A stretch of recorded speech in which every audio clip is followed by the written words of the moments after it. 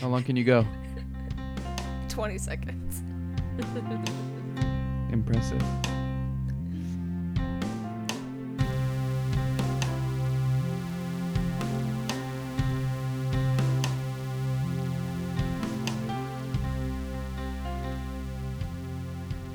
Hello. Hey. Hello. Welcome to Sid Holds Her Breath. For the first 20 seconds of the podcast. We wanted her to do it for the whole time. She's supposed to hold her breath for the whole podcast. Yeah, because I'm the worst perpetrator when it comes to breathing in the mic I've found. That was Andrew. No, that was Sid. That was not me. That was Sid. Don't take credit for things you didn't do, Sid. Only if it's good stuff. You did Right. learn something from the movie. Did I?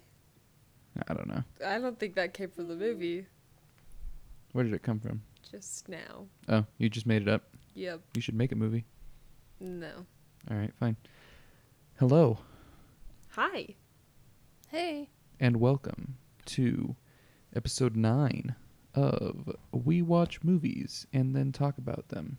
Wow. Episode 9, guys. 9 Getting up weeks. there. Getting up there. I am your host, Andrew Westonsko. I am joined at my right hand by Becca. Me. Hello. At my left hand by Sid. Me. Hello. Can you tell our voices apart? Do we sound the same? I don't know. think so. No, we don't. I sure 'Cause hope not. Every time I hear my voice in the podcast, I just want to punch myself in the face. So, pretty sure that's not you. That might change your voice a little bit. You might get like a lisp or something. Maybe that'd spice it up a bit. If you punch yourself in the face? Well, I don't want to do it right now. Oh, okay. Do it on the podcast. Right now. Live Yeah. for everyone. I'm not breathing and I'm going to punch myself right in the face. Well, we learned from the movie that we watched today that you need to sacrifice for art. It's true. And your sacrifice will be to punch yourself in the face. 'Kay. We're waiting. I'm just kidding. It's not that kind of Okay, podcast. good. Because I really don't want to do it. I've Uh, been slapped in the face before. It wasn't nice. By me. you slapped her? Yeah, I want a slap bet.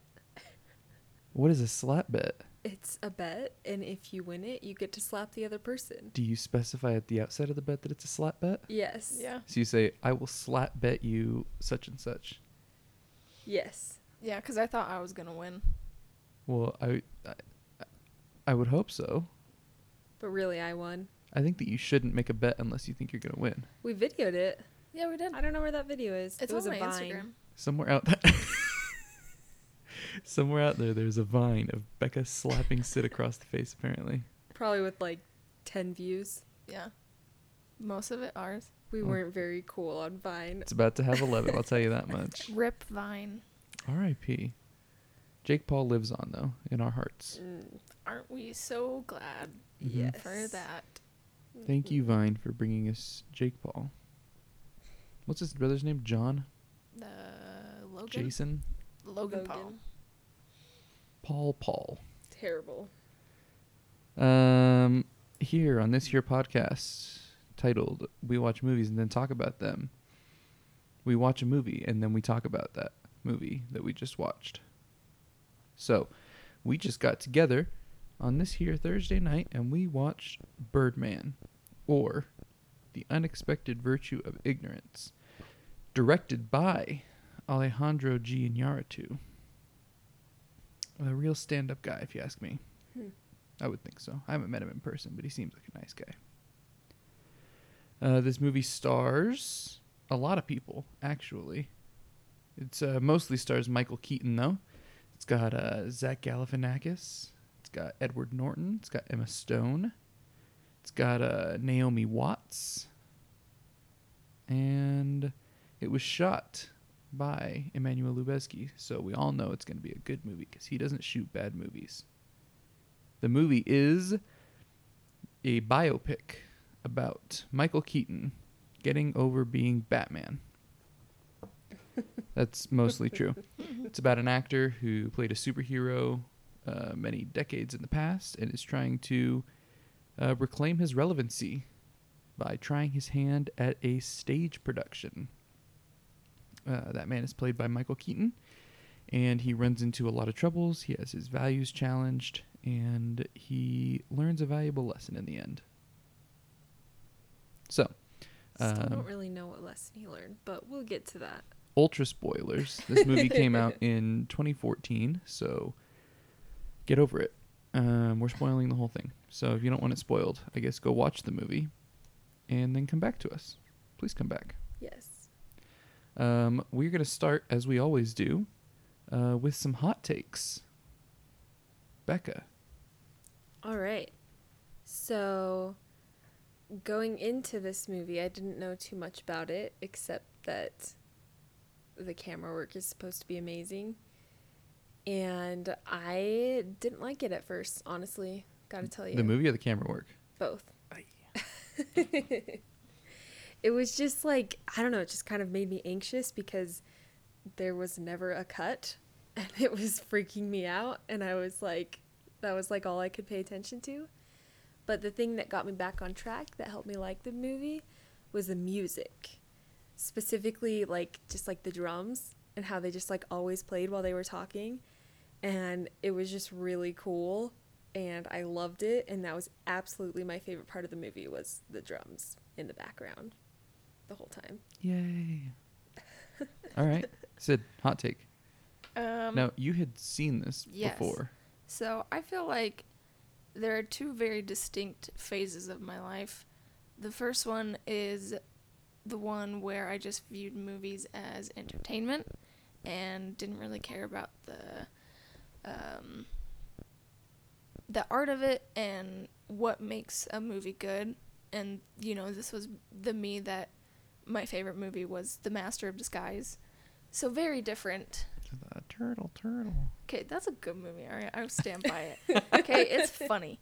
And then the second latter part of my life is the one where I can appreciate movies and appreciate the art. And I feel this movie is in both areas. I saw it probably 3 years ago, and I really didn't like it. I hated that it won Best Picture.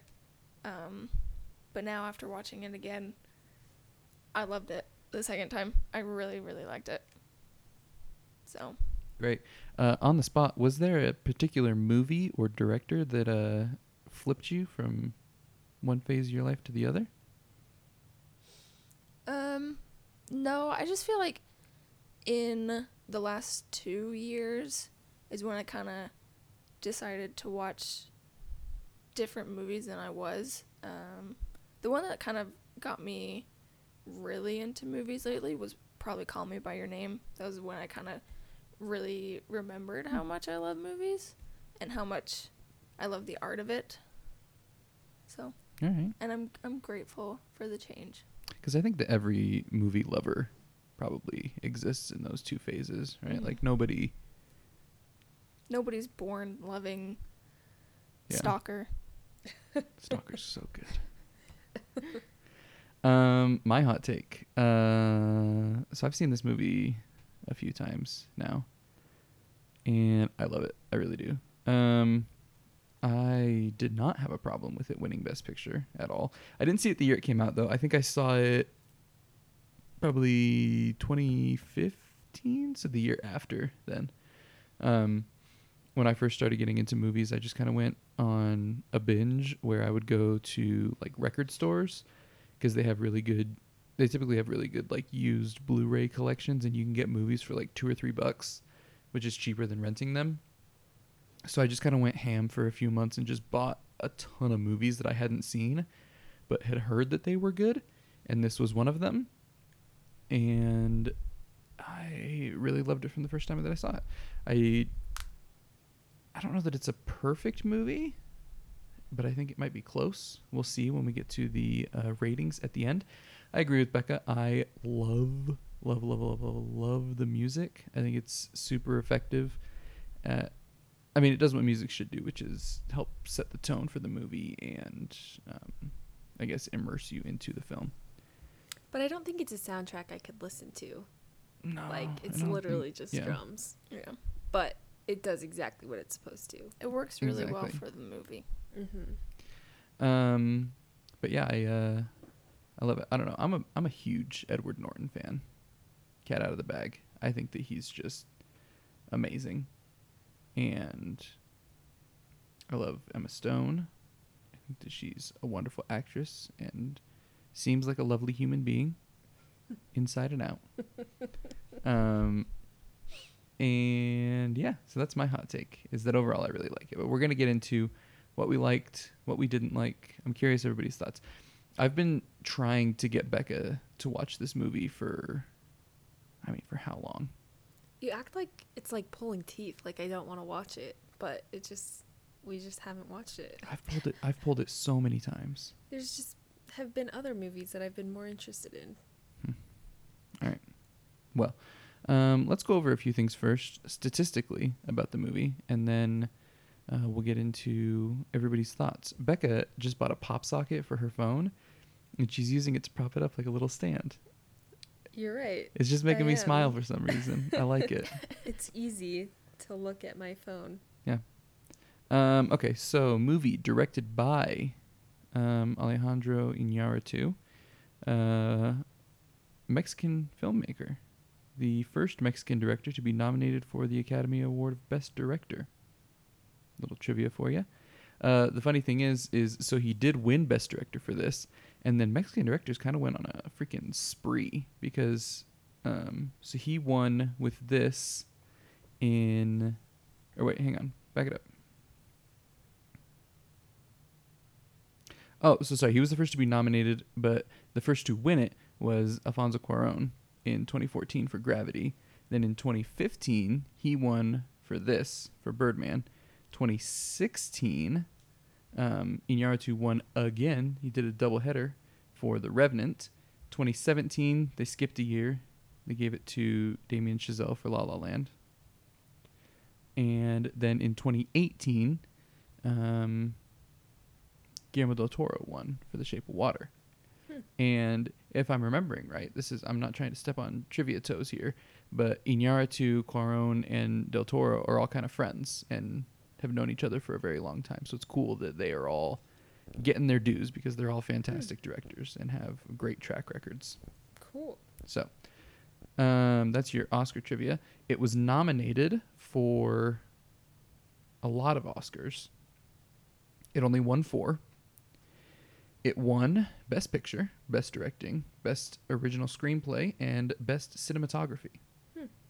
Nominated was Michael Keaton for Lead Actor, Edward Norton for Supporting Actor, Emma Stone Supporting Actress, Sound Mixing, and Sound Editing. So, that's where we stand on that. It's kind of odd. Won Best Picture, but it only won 4 Oscars. Arguably 4 of the most important, but there you go. Who won, like, Best Actor? Who won That year? Best That was Actor? Eddie Redmayne. Did he? Heavens. You want to hear something really sad? Yeah. So right after, I remember seeing this, right after Eddie Redmayne won, they like, as he's coming up on stage, they like pan over the audience. And it's so sad because you can see Michael Keaton like tucking a piece of paper away. Like Oh, it's you his thought he was gonna acceptance win. speech. It's so sad. Let's That be is real. sad. Just Michael Keaton's performance in this is better than Eddie Redmayne in Theory of Everything. I only saw half a Theory of Everything, so I haven't seen it. I can't quite make judgments there. I mean, it's fine. Way overhyped. I mean, I love Stephen Hawking as much as the next guy, but I don't know. This was the year for weird biopics because Eddie Redmayne was nominated and so was Bandersnatch for Imitation Game. Oh yeah. But yeah, so those are kind of the Oscar stats. What are you guys' thoughts on this movie in a little bit more detail?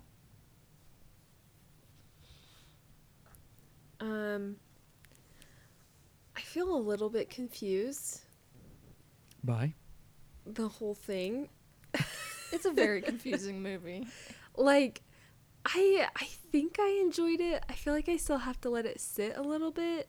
So I'm not sure how I'll be able to, like, give a good rating at the end of this podcast. That's fair. But, I don't know. I thought I was following it and, like, where the, like, symbolism was going. I really loved, like, all of Emma Stone's, like, monologues, I guess. How she talked about how, like, none of us matter and we're worthless and just, like, all of that. I really liked that idea.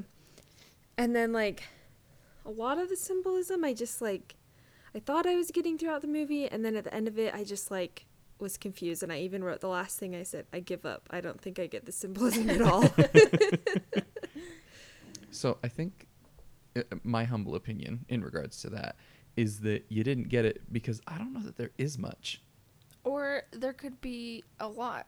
Because I feel like in different scenes, it felt like they were trying to symbolize a different thing. And then a different one, it was a whole different spiel. So I feel like there's no symbolism or there's a lot of symbolism. So my view is this. I think that the movie is trying to say a lot of things at once.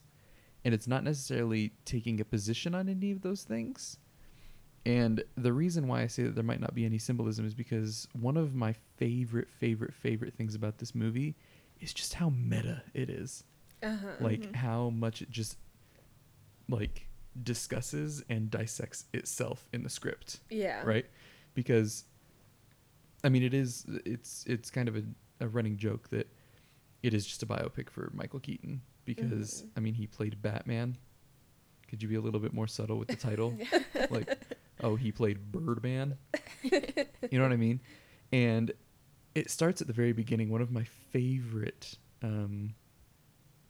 lines in the whole movie, and I feel like it starts off this whole thing, is when the first actor gets hit in the head with the stage light.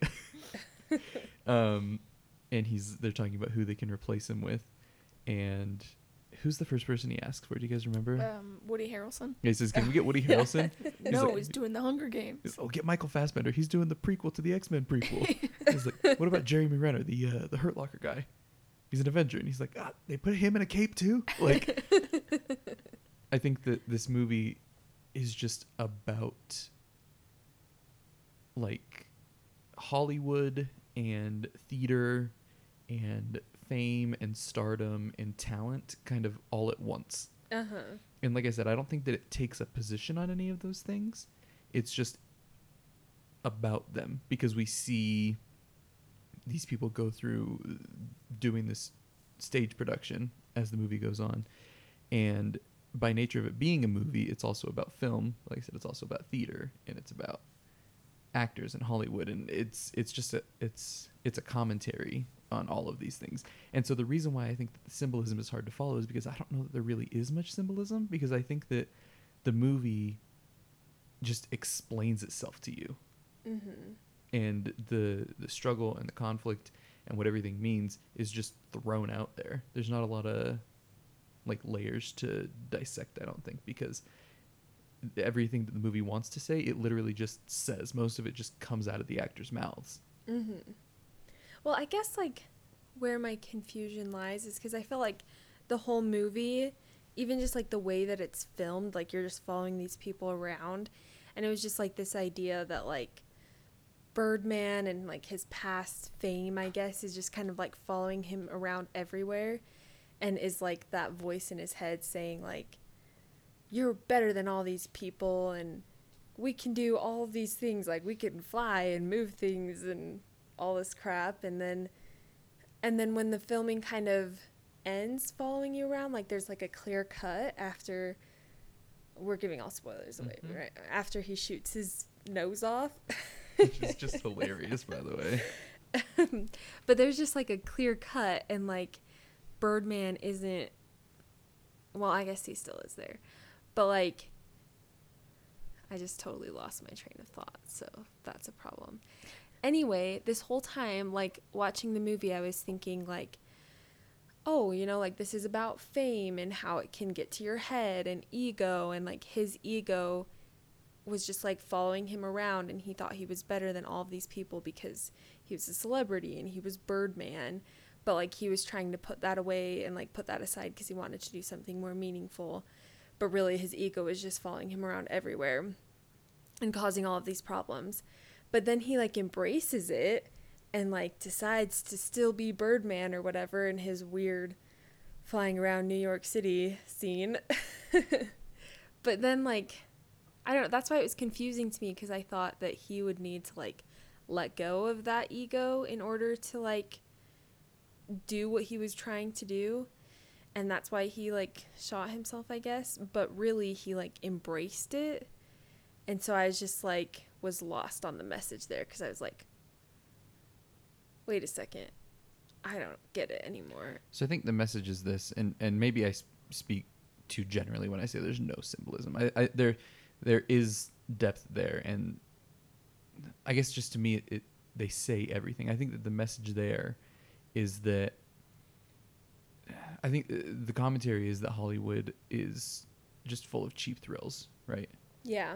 And especially as time has gone on, specifically, I know that the Oscars are not the end-all be-all of film quality and all that kind of stuff, but even if you look at where things have gone, even in the last several years, compared to where they were, you look at the Oscar nominees in like the 80s or the 90s, right? And a lot of them were huge blockbusters, and people went and saw these amazing films. You have things like Saving Private Ryan or Schindler's List or Silence of the Lambs. I guess Saving Private Ryan didn't win, infamously, thanks to Harvey Weinstein. But you have all of these huge, important, deep movies with, you know, incredible messages, and they're so well made, and they made a ton of money.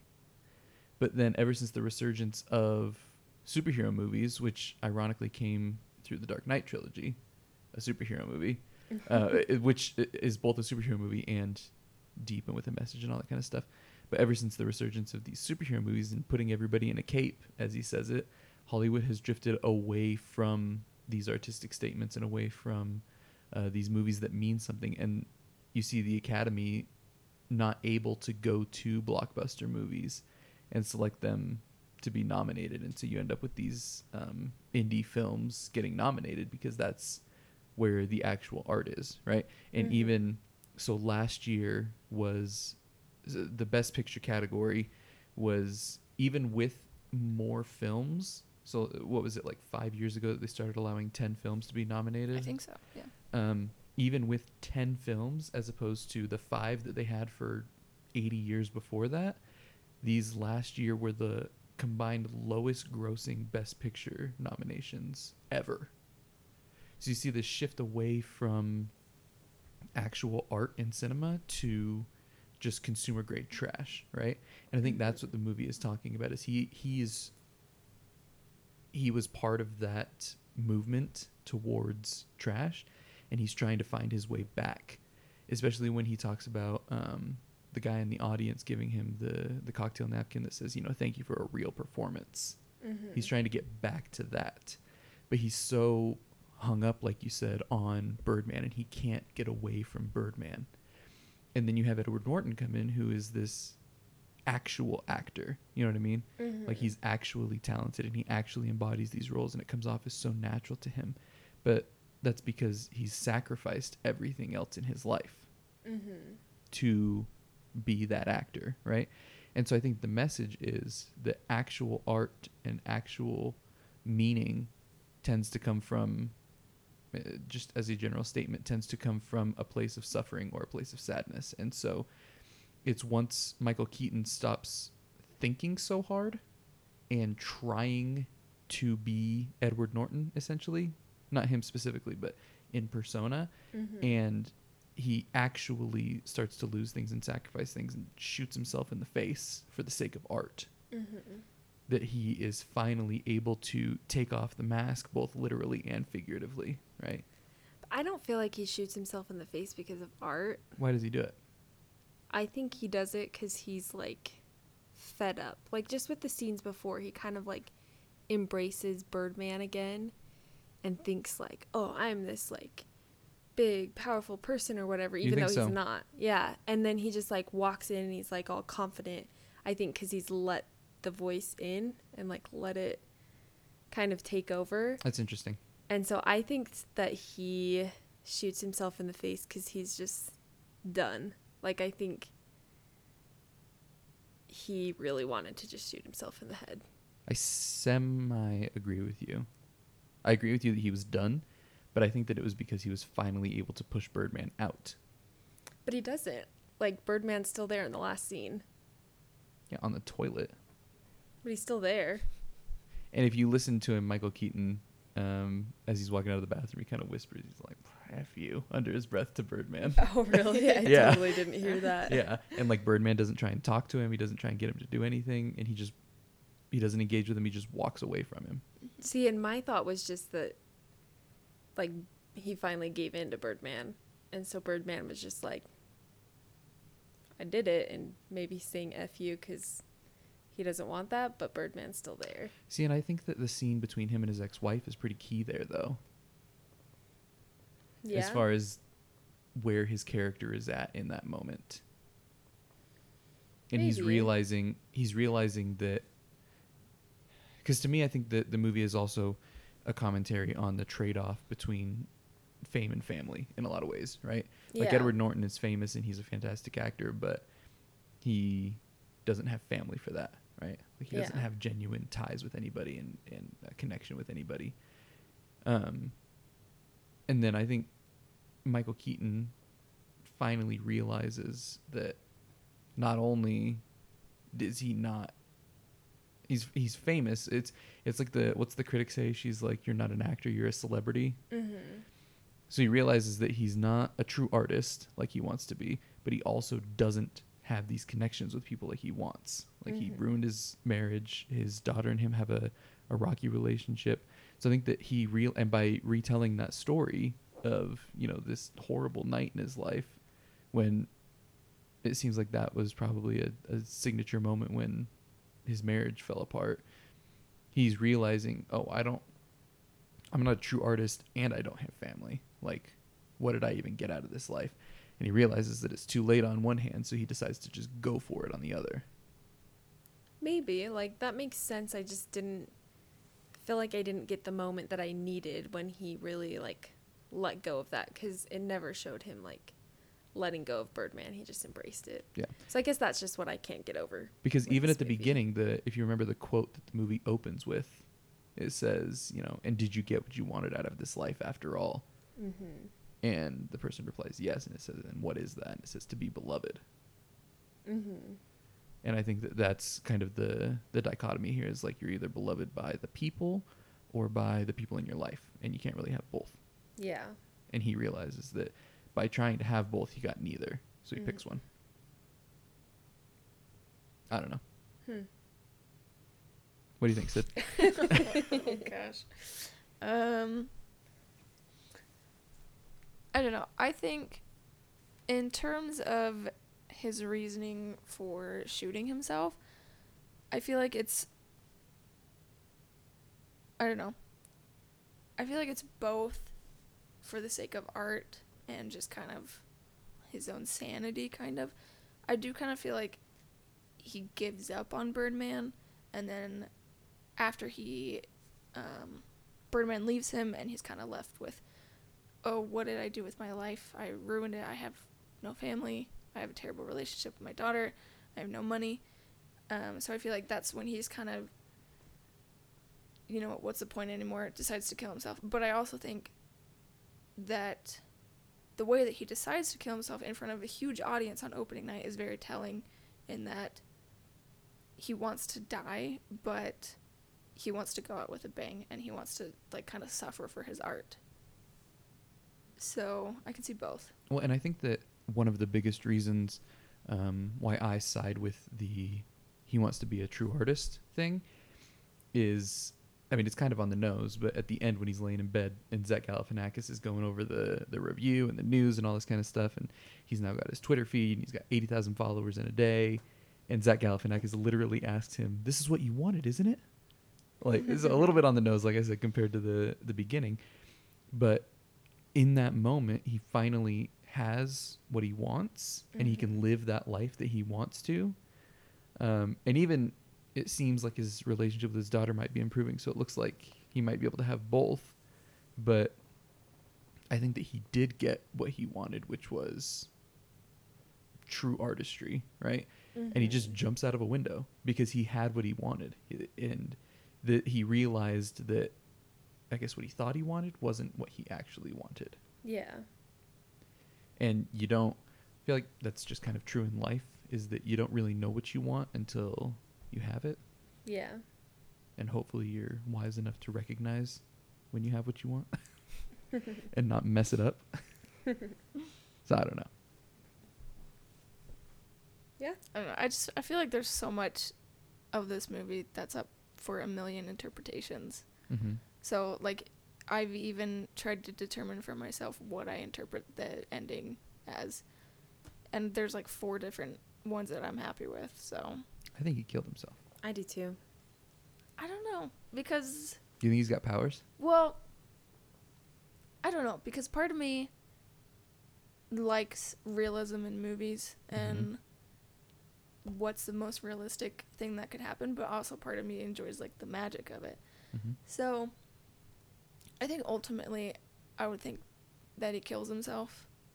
But I don't know, just the way that Emma Stone, the way she reacts in that last scene kind of throws me for a loop there. It's like the top in Inception. It's true. Yeah. See, and I think that kind of the 2 ways that it could go is either he jumped and killed himself, or he didn't actually jump out of the window, right? We see from his scene where he's flying around that the camera can be an unreliable narrator, right? Mm-hmm. Because you see him fly around and then it gets back to the theater and the cab driver's going after him to pay. So you know what I mean? So the camera, which the camera really does act as the narrator in this movie, the camera can lie to us. So I don't think it's out of the realm of possibility that it lied to us in that scenario, and Yeah. that maybe he's in a corner where she didn't see him. I don't know. Yeah, I think he killed himself. I think he jumped out the window. I think that's poetic, Yeah. as depressing as it is. Yeah. I mean, yeah. I mean, that 'cause- nose was awful. Oh, yeah. Yeah, he saw that and he was just like, oh no, I can't. This is do it. this. It was funny because he just really looked like a bird with his broken nose. Well, that's what I'm And, saying like- is, so that is one of the pieces of symbolism, is the face mask at the end looks like a beak. Yeah. Yeah. So he finally It's really funny. he's finally able to take off the Birdman mask Mhm. at the end. Mhm. Yeah. But that nose is pretty spectacular for just shooting it off your face. So you Yeah. gotta give him props for that. Good It's plastic true. surgeons. Yeah. It's true. What does he say? Get Meg Ryan. Meg Ryan's person. That's another one of the things that I love about this movie is I love that it very, very clearly takes place in the real world. Mm-hmm. And like all the little references that they get to real actors. I love the story that he tells about George Clooney on the airplane, Oh yeah. which is funny because George Clooney also played Batman. Oh yeah, my favorite Batman, The Bat Nipple. Bat Nipple. Which I think that's just another layer to it, is that, like, again, the movie is about Michael Keaton grappling with his lack of relevancy. So by telling that story, like, he's very directly saying, like, I'm not even the most famous Batman. Yeah. Or like, I'm not even the Batman that people would miss the most if 2 Yeah. Batmans died at once. Like, I'm not even the one they'd miss. That's funny. I mean, I mentioned this earlier with like Emma Stone's monologues, but I did like the whole theme throughout of talking about how people are super insignificant and like just don't matter. And like she had the toilet paper roll where she like marked everything, like every 1,000 years Yeah. the world has been here, and he takes the one piece of He wipes his mouth with it. No, I did like that as well, because I think that another one of the themes of this movie is that, like, that art is extremely personal, Mm-hmm. and it is never going to matter to anybody as much as it matters to you, Yeah. right? As the one doing it. So, like, I think that that's an important lesson to learn as an artist, whatever you may be doing. Like, it's like I play music, right? And like thinking about that idea, like no matter how good of a song I write, or how good of an album I can release, or how good of a podcast we do even, like it's never going to matter to anybody as much as it matters to us. Yeah. And so it almost, I feel like it does kind of beg the question of like, at what point does it stop being worth it? If you're Mhm. tearing yourself apart and you're going like full Daniel Day-Lewis, and like she talks about, she's like, you know, you're gonna play for 800 people, but the only thing on their minds is where they're going to get coffee after. Mhm. Like you think about it, and like you think about something like, so like think to like the Phantom Thread, right? Like, Yeah. did you see Phantom Thread? Mhm. I just bring up Daniel Day-Lewis as an example because he's 'Cause- like the method actor, Yeah. right? And like I loved Phantom Thread, but Becca didn't, right? Right. That's safe to say. Mm. What did you think of Phantom I Thread? really liked it. So I really liked it as well. Mhm. But even at the same time, like, how many times a day do I think about the Phantom Thread? Yeah. You know what I mean? Like, what did I obviously that wasn't the most extreme of the roles that Daniel Day-Lewis has put himself through, Don't know. but he's a nightmare to work with. I imagine that Edward Norton kind of represents the Daniel Day-Lewises of the world, the Jake Gyllenhaals of the world, who are like these crazy method actors, the Christian Bales of the world. At least know what I they're mean? better than Jared Leto. Yeah, the Jared Letos of Do the world. not be the Jared Leto of the world. Do not. That's what I'm saying. So, like, at what point does it stop being worth it? Like, if you're making life hell for yourself and everybody around you, and like Yeah. nobody really is gonna care about it as much as you do. Like, I don't know. It almost like questions whether or not art is pointless, and I don't think it is. But I don't know. It's like I said, it asks some things and then doesn't give an answer. It's true. And I think it shows really well, like, each of the actors and actresses and how their lives are affected from these performances. Mm-hmm. Like, it personally shows, like, all of them. Like, even, Leslie? Is that who it is?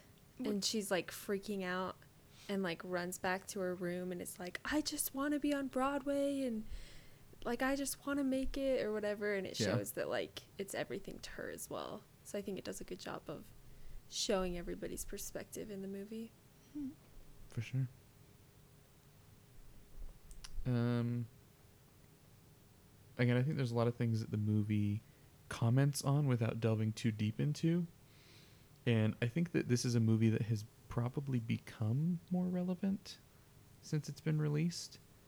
At least according to me, because again, this was kind of at the beginning of my deep dive into film. But a few of the things that I noticed as far as it just commenting on Hollywood and fame and all of that, is that basically crap is what sells.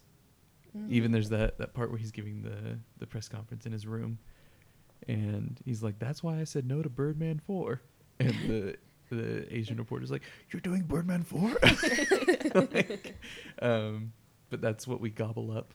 Again, the fact that real art is difficult and doesn't come easy. It requires sacrifice, and it requires you to really put into it.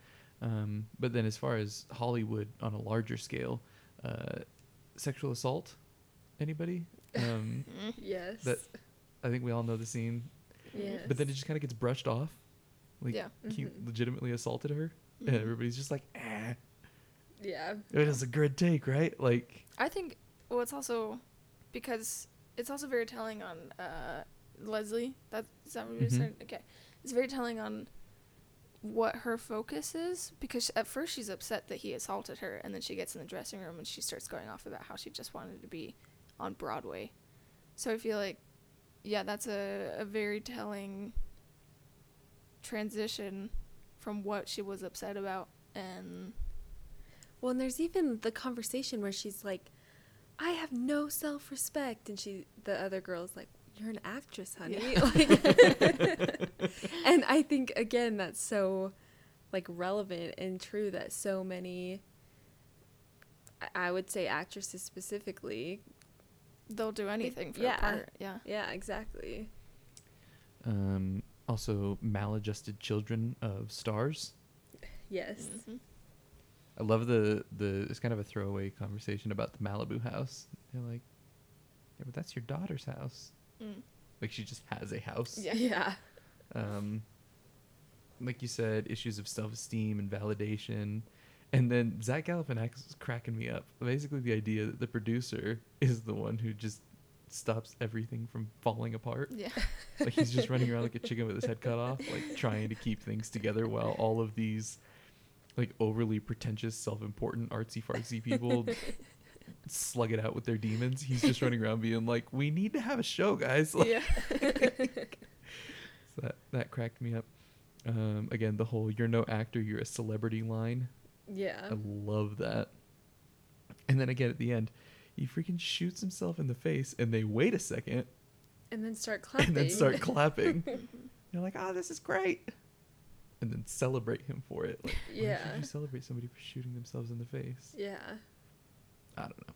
And the fact that like the film being a commentary on like pretension and artistry and all that kind of stuff is like an overly artsy, super pretentious, very technically difficult film. I don't know. There's layers to it, man. Tiramisu, as Macklemore would say. Ew. So I liked all of those things. Let's see. I did write down here another thing that I wrote down. Did you guys have anything you wanted to say on that? I'm sorry. If I... No, No. I think we got it.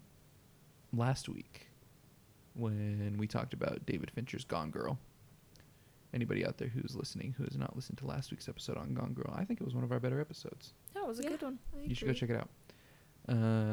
I said, can Trent Reznor please just score every movie? And then we turned around and watched this, and I have to eat my words because, like Becca said, the music is incredible, and I don't think Trent Reznor could have done this. Nope. He's not a jazzy guy. But it's so good. Just like the drums. Like, I want drums to just play every time I talk and everywhere I walk. Have you guys seen those videos on Facebook of the dude who does the drumming under, like, King of the Hill, or... Like, he'll drum along with people talking. I wish I had his name handy. It's so cool. That's exactly what it reminded me of. Yeah, but so he'll, like, sync it up so it makes it sound like people are, like, rapping over the beat or whatever, because he just, like, finds the natural rhythm of their speech, and it's really great. It reminded me of that as well. Yeah. What else did you guys have? I saw you taking a lot of notes, both of you guys. I really liked the scene where Emma Stone and Michael Keaton are arguing because he caught her smoking pot, and I think just her monologue is so good, and I especially really love after she finishes what she's saying and she knows, like, immediately after she says it, she blinks a little bit and you can just see it just like sinks in what she actually said to him and just how cutting it was and how awful it was. So I think it's just a really good scene on her acting ability and his, and I just thought it was a really great monologue. I'm going to go ahead and say it. This was a better performance from her than what she actually won Best Actress for. I agree. Yeah. I mean, I love La La Land, but I feel like it's a different kind of acting. Mm-hmm. Correct. I feel like it's more effective. And this isn't a role I feel like she usually plays. Mm-mm. And I think she did a fantastic job with it. Yeah. I think probably the closest analog to this role of hers would be like Easy A, Yeah. which is a pretty underrated movie. I like Easy A. That's a good one. I haven't actually seen it. It's pretty good. Easy A is great. Especially in terms of like a teen comedy. Yeah. There's been worse teen comedies. Very true. All right. Well, that leads me into, I guess, one of my questions, which are, what are your guys' favorite scenes in the movie and or performances from people? Well, I think, I know Sid just said it, but I think one of my favorite scenes is the monologue with Emma Stone and Michael Keaton. And I think every scene with the two of them I liked the most because I just enjoyed their relationship. Not that I thought it was a good relationship, but I enjoyed watching it, and I felt like those scenes were all very powerful. So I agree. Yeah. Because I think that the best scenes in the movie are probably between Michael Keaton and Edward Norton and Michael Keaton and Emma Stone. yeah. And then by extension the scenes between Emma Stone and Edward Norton, because again I think that there's that conflict between, you know, art and genuine connection / family. Mm-hmm. And so it's him battling with those two priorities every time he talks to one of them, right? So like Edward Norton kind of represents the art side of it, where Emma Stone represents the like genuine human connection and family side of it. Mm-hmm. And then the scenes where the two of them get together are interesting because, you know, they're almost like, it's interesting. So I've talked about this channel before. There's a YouTube channel called Lessons from the Screenplay. They don't do it on this film, but they break down. There's a video talking about, I think it's the Joker in The Dark Knight.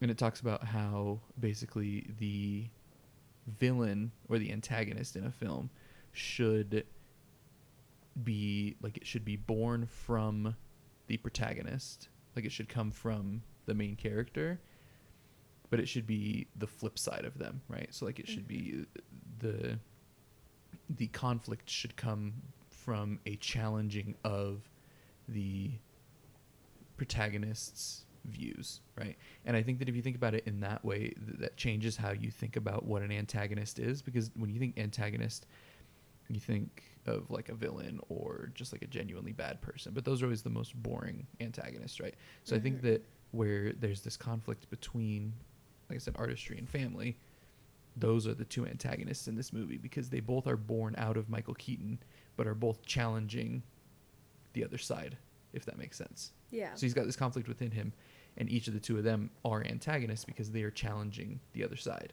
Mm-hmm. So I think that's why those interactions are so interesting. Yeah, I like that. I definitely wasn't thinking about that, but I think it's true. I don't know. Ever since I saw that video, really highly recommended. Again, Lessons from the Screenplay, the one about the Dark Knight, talks about what an antagonist is. Ever since I saw that, it kind of changes how I watch movies. Specifically thinking about where, like, what the conflict is, because movies need conflict, right? Yeah. And with a movie like this, it's kind of difficult sometimes to think, where does that conflict come from? Who's fighting? Because it's really mostly internal, but you have these pieces of him represented by Emma Stone and Edward Norton.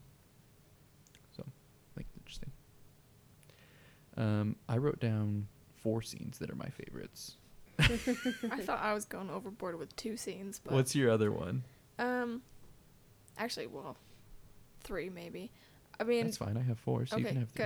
good. I mean, just the half-naked run through Times Square is just a great scene. That's one of mine. And I especially like kind of the after scene when he gets into the theater, because I think it shows how far he'll go for his art. Mm-hmm. Exactly. And then I also really like the scene when Michael Keaton and Edward Norton are fighting. You're just stealing all mine. I'm sorry. And but I especially love the part where Michael Keaton is, telling the fake story about his dad abused him, and I think that's just, I don't know, the way that he can switch it.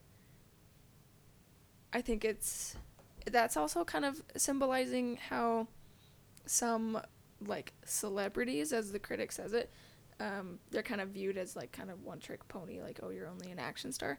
But I think it also shows... Typecasting. Yeah. I think it shows that, a lot of these people, while they may be a certain kind of actor now, they started out very versatile. And they can still have that talent years later. So those are my favorite scenes. Yeah, so I wrote down that one, them fighting, mostly because it's hilarious. That's a good scene. Them just, like, scrapping around on the floor, and, like, Edward Norton's all slippery. And those two the guys two are just guys. watching. guys are just watching. Another one that I wrote down was the confrontation between Birdman and Ray in his dressing room, where it's really just Michael Keaton throwing things around and yelling, but you've got I love the Birdman voice. I think they did such a good job with that. I don't know if he did the voice for that or if it was somebody else, It sounds like him. but they did such a good job with that, as far as the two of them arguing and him throwing things around. And then again, the comic relief, Zach Galifianakis comes in and he's like, "Hey man, what's up?" But again, I think that there's a third antagonist, if I may, and that's Birdman, who represents basically the idea of just straight fame at the expense of everything else, right? Yeah. And that's the most direct confrontation that they have, is in the dressing room. Mm-hmm. And I also wrote down the underwear through Times Square, but specifically after he comes back into the theater, because I think that that's almost a warm-up round for... It's interesting how they use that ending scene of the play to display where his character is at different times, right? Because in the first one, it's when Edward Norton has a boner. And so, you talk about where Michael Keaton's character is. In that scene, he's completely overshadowed by him, right? The second time around is when he comes in his underwear. And he's, like, finally, like, he's sacrificing his dignity for the sake of that scene. And even to the point where he comes in and people are laughing at him, and he points his finger guns at the crowd and tells them to shut up. And people are like, oh. I loved that he had finger guns too, I know. because I don't know, it just was like more powerful than a real gun in that scene. Yeah, for sure. And then finally at the end, when he shoots himself and we see that he's like fully willing to sacrifice for it. The fourth one that I wrote down that I really liked was Birdman and Ray in the street, where he's like flying behind him and following him along and then starts calling meteors and helicopters. I just think that's such an awesome sequence and so well made. And I think that that's where, that to me is where I become convinced that he doesn't actually have powers. Yeah. You know what I mean? And then I think that's further solidified by him coming out of the cab. But like you see him doing these really subtle things, like throwing things around or like turning things. You're like, does he have powers? It's like, no, he doesn't. Like that's all in his head. But I think that's a really great sequence. The mechanical bird comes out of the sky and like it just gets more and more ridiculous. Yeah. I love it.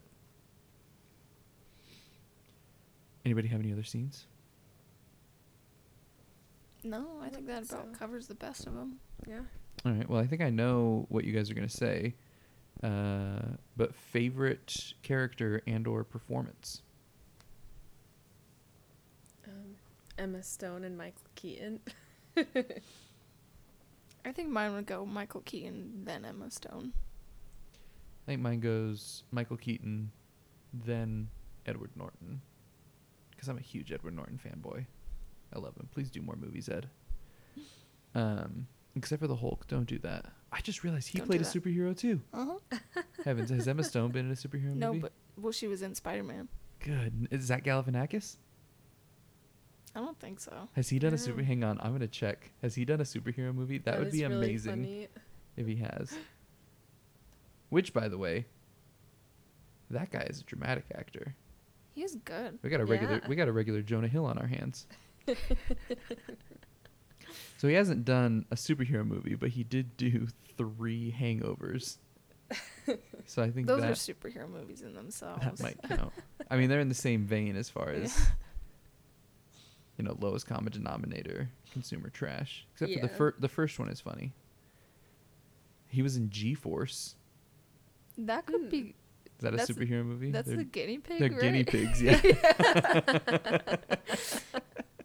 In the world of guinea pigs, I would assume that Definitely they're a superhero. superheroes. So, yeah, we'll go with it. This is really his first and only like really dramatic role, I think, as far as I can tell. Do Good. more. Good job, whoever cast this. Yeah, that's what I'm saying. We got a Jonah Hill on our hands. Have you guys seen the video? Like everyone saying mean things to Jonah Hill over like very sad music. No. It's really sad. Like everyone's like, there's Sad. this one. He's talking to Brad Pitt while they're doing Moneyball promotions, and one of the questions was like, he asked Brad Pitt, "What of your colleagues and like co-stars would you want to switch talent with?" And he's like, like even one in the same room. And Brad Pitt laughs and he's like, "No, I'd want to do a serious actor." And Jonah Hill's just like, so try and find it. I don't know. Probably just type Jonah Hill sad and maybe it'll pop up. But he deserves better. I love Jonah Hill. Do you know that him and Emma Stone are doing a TV show? Jonah Hill and Emma Stone? Huh? Wow. Yeah. Cool. All right. We've all seen Between Two Ferns, right? I've seen Nope. like clips. It's freaking great. I The hear Justin it's pretty Bieber good. episode is amazing. Okay, I'll have to watch it. You gotta watch it. Yeah. So those would be my favorite performances and characters. I really do think that Michael Keaton is a fascinating character, especially in a world as celebrity obsessed as we are. Yeah. This would be a valuable thing for people to see. Also, I just remembered that Michael Keaton was in the newest Spider-Man. So. Oh, he plays the Vulture, right? Uh-huh. Birdman. It's going back. His costume even kind of looks like, I haven't seen it, but It's pretty good. his costume looks like the Birdman costume, Yeah, right? I'd say so. Like, kind of seen the wings pictures, are very yeah. similar. Yeah. My other favorite character, I love Edward Norton's character. I think he's fascinating too. Mhm. Like I said, I think he represents the Daniel Day-Lewis's of the world. Apparently, he's supposed to be a very similar representation of himself. Oh yeah, that's what I've heard. Is he's that horrible to work yeah, with? he's pretty rough to work with, I guess. So basically, everybody just played themselves. Yeah. Yeah, looks like it. I just don't know why he did the Incredible Hulk. We all thought it was gonna be a good one. I'm sure he was misguided too. It's Mhm. better than the Eric Bana Hulk. Well, that's That's for darn sure. I don't know. He's really good friends with like Wes Anderson. He's in a Oh, bunch of yeah, Wes yeah. Anderson movies. He did Kingdom of Heaven, which was fine. I forgot he was in The Italian Job. That's a great movie. Oh yeah. Fight Club, American History X. You want to talk about a movie that's more relevant now than it was when it Oh, was boy. made. That's a great movie. Very, very difficult to watch. Very amazing. But yeah, I think that's all I have to say about Birdman. I think it's great. Oh, one more thing. There's not a whole more to say than just how amazing it is, but the freaking camera work in this Oh my movie. gosh. It really is incredible. It's so good. Again, I don't want to steal from trivia, but the movie was filmed over 2 months, and it was filmed in order, right? So like they filmed everything completely in order, and because of the idea of like the camera not breaking, there's not a single deleted scene. Every single scene that was written was used because Mhm. they had to preserve the continuity, Yeah. It's crazy. which is awesome. So good job on writing the script, guys. Yeah, You that's won an seriously. Oscar for it. So Well Um, deserved. let's see. Let's do some ratings, or do we want to do trivia first? Do we do trivia before ratings? I don't remember. I don't remember. I think it's trivia then ratings. 'Kay. I don't have too Trivia. much though. Let's hear the trivia. Hang on. Okay. Trivia. Said what? Okay. On the same vein as the camera work, because it was so heavily choreographed, it only took them 2 weeks to edit it, which I'm sure was really nice for them. Let's see. I mean, what do you really have to edit? You just kind of got to pick the best takes, right? Yeah, it's true. Which, when they're so long, I feel like it's just the ones that you managed to get through. Yeah. Let's see. Yeah, so another thing, because there's one uninterrupted shot, it took them a long time to finish the script. And they had to be happy with every single scene. Let's see. So they took like a running tally of who messed up scenes the most, because they're such long scenes. I mean, it's pretty easy to mess it up. Emma Stone messed up the most. Zach Galifianakis actually messed up the least. Mostly because he, like, when he would mess it up, he'd kind of play it off, and it worked out fine. I mean, he was such a kind of a quirky guy in the movie that I feel like he could get away with that. Yeah. Like, I feel like he would be one of the characters that he doesn't have to nail every single line. He could kind of Yeah. say whatever. And Emma Stone, maybe more than anybody else, had to nail every single line. Yeah. Mhm. There's one, she said that they were almost done with, like, a perfect shot. I'm pretty sure it was the monologue with Michael Keaton, about drugs and everything. I think that's the one that she messed up, because they said they had to restart it because she went around a corner too fast. And I could definitely see that being that part. Yeah, you're all hyped up Yeah. in the moment, Yeah. and then a light falls on your head. Oh boy. Average scene probably took about 20 takes, and if it was a really good take, it took them about 15. So Man. that's a lot. In his own words, was it Alejandro G? How do you say his last name? Iñárritu, I think. All right, I'm just gonna let you jump in every time I need you. Iñárritu. The ending came to him in a dream. Seems very dreamlike. Yeah. I get that.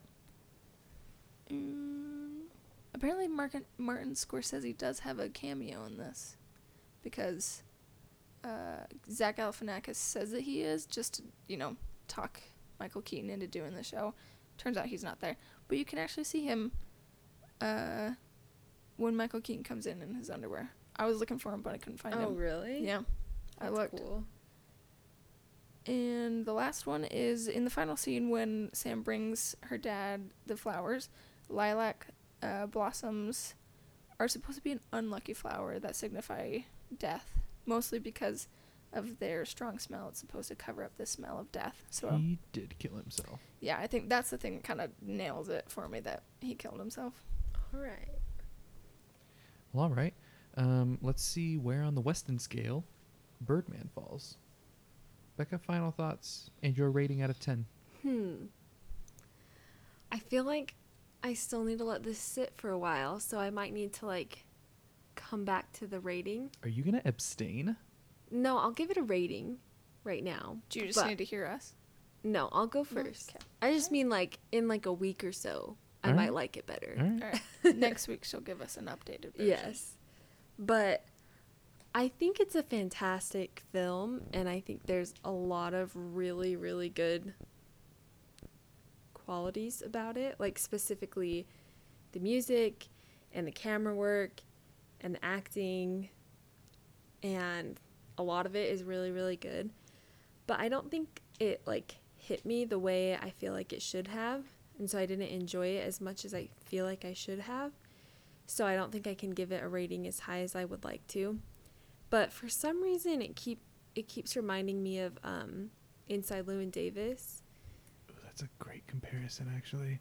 And I'm not even sure really the reason. I think I have to keep thinking about it, but mostly just that idea of like searching for fame and trying to like find your place and your thing or whatever.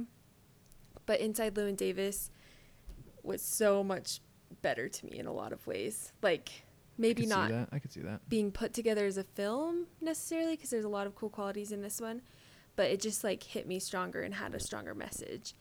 And so because I can think of a movie that I enjoy more, I feel like I can't give this as high of a score as I want to. So I will score it a 7.8. Heavens, that's low.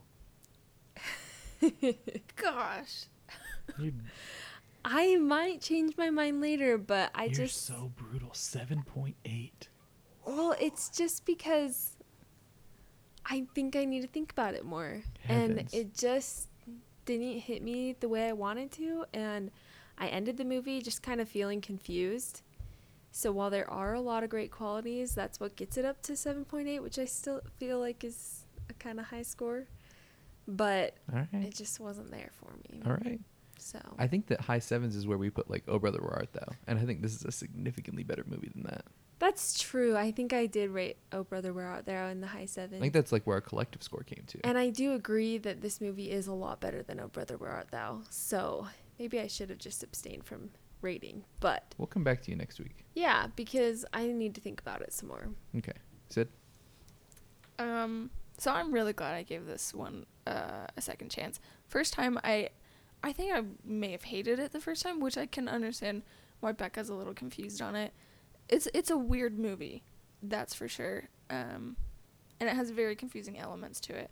But I also think that's what makes it so great. And yeah, just the cinematic value of it with the camera work and the music and the acting makes it so well done. And I just think I'm just so glad I watched it for a second time, because I would have gone my entire life thinking this was a bad movie. And it's not. It's a great movie. And probably the best of the nominated for this year. Really close to Whiplash, though. Oh, Whiplash is so good. So good. I would say between those two, those are the most deserving. But I would probably rate this as a 9.2. That's good. Just for the people out there, Best Picture nominees that year were Birdman, American Sniper, Boyhood, Selma, Grand Budapest Hotel, Imitation Game, Theory of Everything, and Whiplash. And I would agree with Sid. I think that this and Whiplash I haven't seen all of them, to be honest. I haven't seen Boyhood, Selma, or Grand Budapest Hotel. But I think that Birdman and Whiplash stand head and shoulders above the rest of the nominees that I've seen. American Sniper is a great movie, but I like these better. They're about they got really good drummers in them. So there you go. And I think that maybe one of the reasons why it didn't hit you as hard as you maybe wanted it to, Becca, is that it has a lot lighter tone than something like Inside Llewyn Davis. It's definitely a lot more lighthearted, and it almost seems to skip, if that makes sense. Mm-hmm.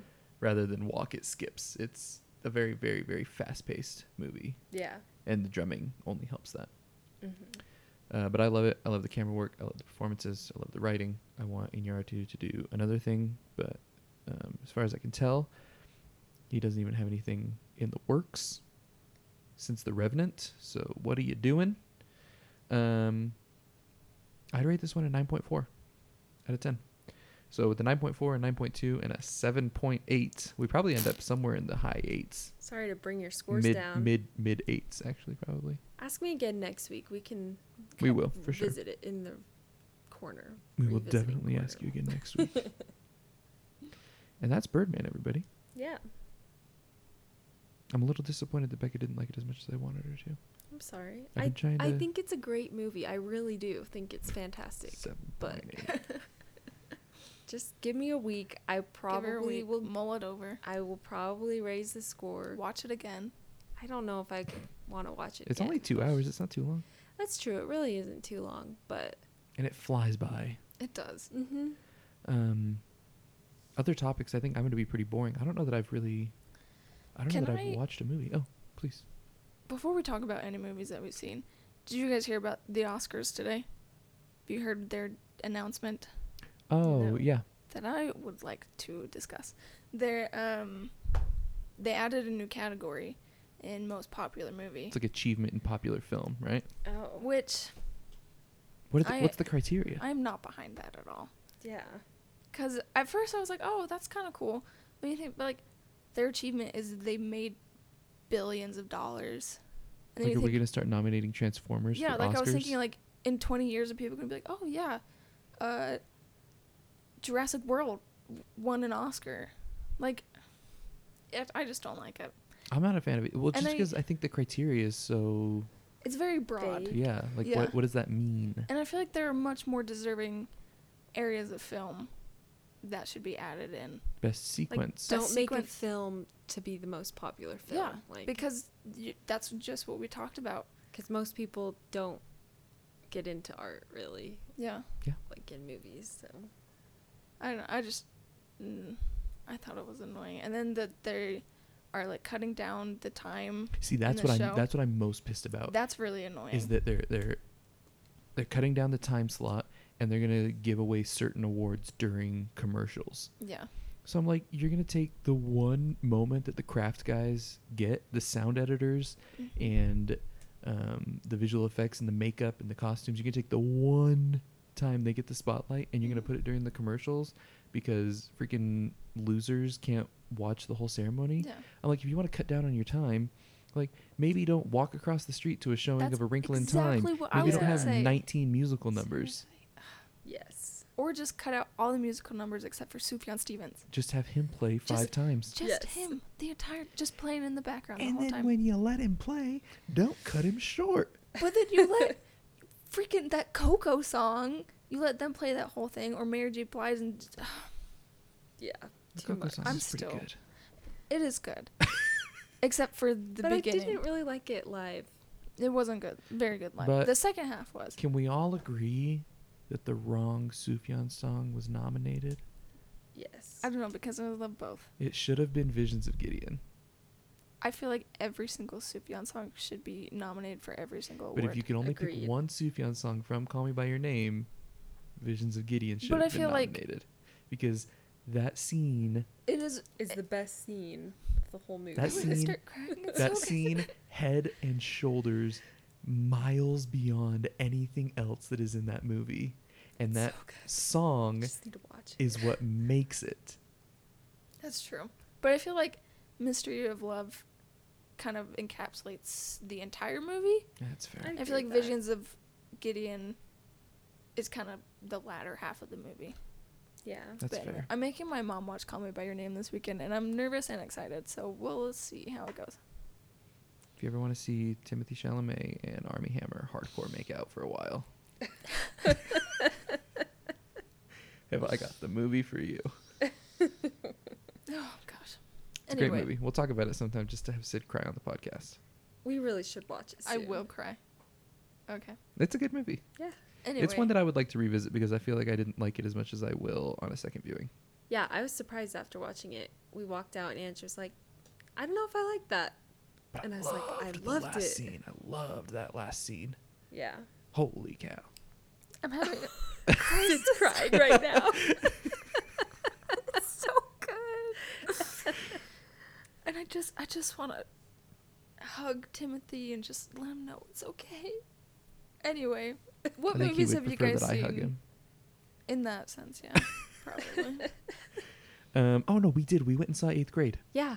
I was What'd just you gonna guys say think? that. Full spoilers for 8th Grade. 5, 4, 3, 2, 1. I loved it. Good. So good. So- I loved it so much. The funny thing is that after walking out of 8th grade, I told Becca, I was like, I feel like 8th grade hit me the way that Call Me By Your Name was supposed to hit you me. mean Lady Bird? Oh, I'm sorry, Lady Bird. Yeah, I could see that. Wrong. Sorry. Yeah. 8th grade hit me the way that Lady Bird hit everybody else. Because Lady Bird, I was like, yeah, it was good, but it was fine. Like, I didn't think it was that great. I was kind of pissed when it got nominated for Best Picture and really everything. But I feel like this hit me the way that Lady Bird hit everybody else. And oh my gosh. It's so good. I mean, different movies resonate with different people, but yeah, I resonated a lot more with 8th grade.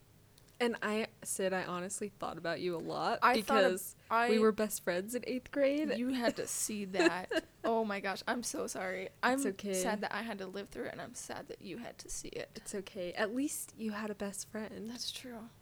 A Boy. few. See, and the funny One thing is, best friend. Still today, one best friend. You're stuck with me forever. you only need one best friend. It's true. That's why they're the best. That's true. For me, I almost saw it as a movie about the dad more than even about her. Because you got to think about the target audience for the film. Like, it's not targeted towards middle schoolers. Yeah. Right? So I feel like to me, the movie seemed to be more about the dad than about the girl. As far as, I guess, we as people who are not in that stage of life anymore, being able to understand it a little bit better. Because again, while it is about that girl, it also very completely fleshes out the characters of the people around her. And I feel like it's about the dad and about the adults, and maybe not even about them, but for them more than anything else. Like how to parent a child like this. In one of the last scenes when she's asking her dad if he's sad because that scene broke me. That scene, I started crying in the theater because yeah, me too, actually. When I was in 8th grade, I was very shy, very awkward, and kind of thinking about that, I'm like, were my parents ever sad? Because I had to live like that. And I feel like it's a very good way to show parents what it's actually like for someone who is shy. Because a lot of parents, you see them in movies and they have a shy kid and they're like, you need to go out and make friends, and they're not very sensitive to it. And it makes me mad a lot because I would have had no social life if my parents were like that, but they were very encouraging, and gently pushed me to go out and make friends. in a healthy way. Yeah, this is a very good way of showing how to parent a child who is very introverted, and I loved it. Yeah, and so like I said, for me, like, I didn't necessarily that scene, like I said, it broke me. Like, I died in that moment. But yeah, when she says that, when she's like, how does she put it? Like, do I make you sad? Yeah, I think that's what she what it says. was. And so for me, it's like you get to know this girl and see her, and like, yeah, she's socially awkward, and yeah, she doesn't really thrive in these situations, and she keeps getting put in these situations by her dad, who's just trying to do a good job. Like, I don't think that the dad is a bad dad, and I love that about the movie, that he's not a bad dad. He's a good dad. He's just doing his best. And so, like, to me, the thing that came into my mind is like, how could she possibly think that she makes him sad? You know what I mean? Because you get to know this girl, and you're like, she is awesome. Like, she's imperfect and pretty difficult to deal with, honestly. But like, how could she possibly think that she makes him sad? And I think that that's a huge wake-up call to maybe a lot of parents. And I know for me, like, thinking about it, like, thinking about becoming a parent eventually, I'm like, geez, like, I never want my kids to think that. I want them to know every single day that I love them and that I'm proud of them, and all of that kind of stuff. And like, but also the dad did such a good job at like recognizing a moment when she put down her wall a little bit and let him connect and bond. So I don't know. I just think it's a great movie about parenting.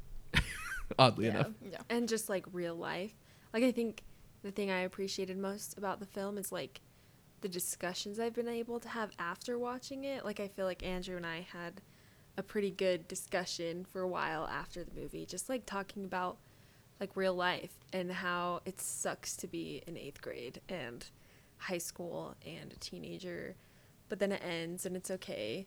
And I've had a couple different conversations this week and like been thinking a lot about this movie and just how tough life is. So I think I appreciated how real it was, and I don't know, just how easy it was to see myself in those situations, or like see and understand that it's like a real situation.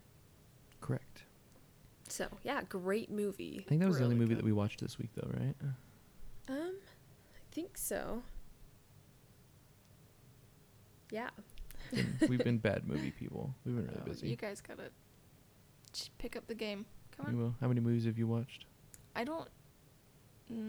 I actually haven't watched a whole lot this week. I probably watched. Not a whole lot for me. It's still a lot. I probably watched like 4 movies this week. I saw Mission Impossible yesterday. Oh, I want to see that so bad. It was so good. I want to see that Yeah. so bad. I think one of the best action movies in recent years. I love Tom Cruise. He's not my favorite, but I really love him in these movies. Watch him in And- Collateral. Have you seen Collateral? Why can't? Jamie Foxx, Tom Cruise, Jada Pinkett Smith. I don't know that one. Add that to your list. Okay. That's a great movie. All right, I'll do that right now. But it was really good. Last 20 minutes were so stressful. I got out of the theater and I was like, Mom, I think my ulcer's back. She's like, oh my gosh, what? I was like, because of the movie. It was so stressful. She's like, oh my gosh, you can't do that to me, Sid. Ooh, as long as you're adding movies to your list, Tom Cruise movies. Have you seen Vanilla Sky? No, but I hear it's pretty weird. Have you seen Jerry Maguire?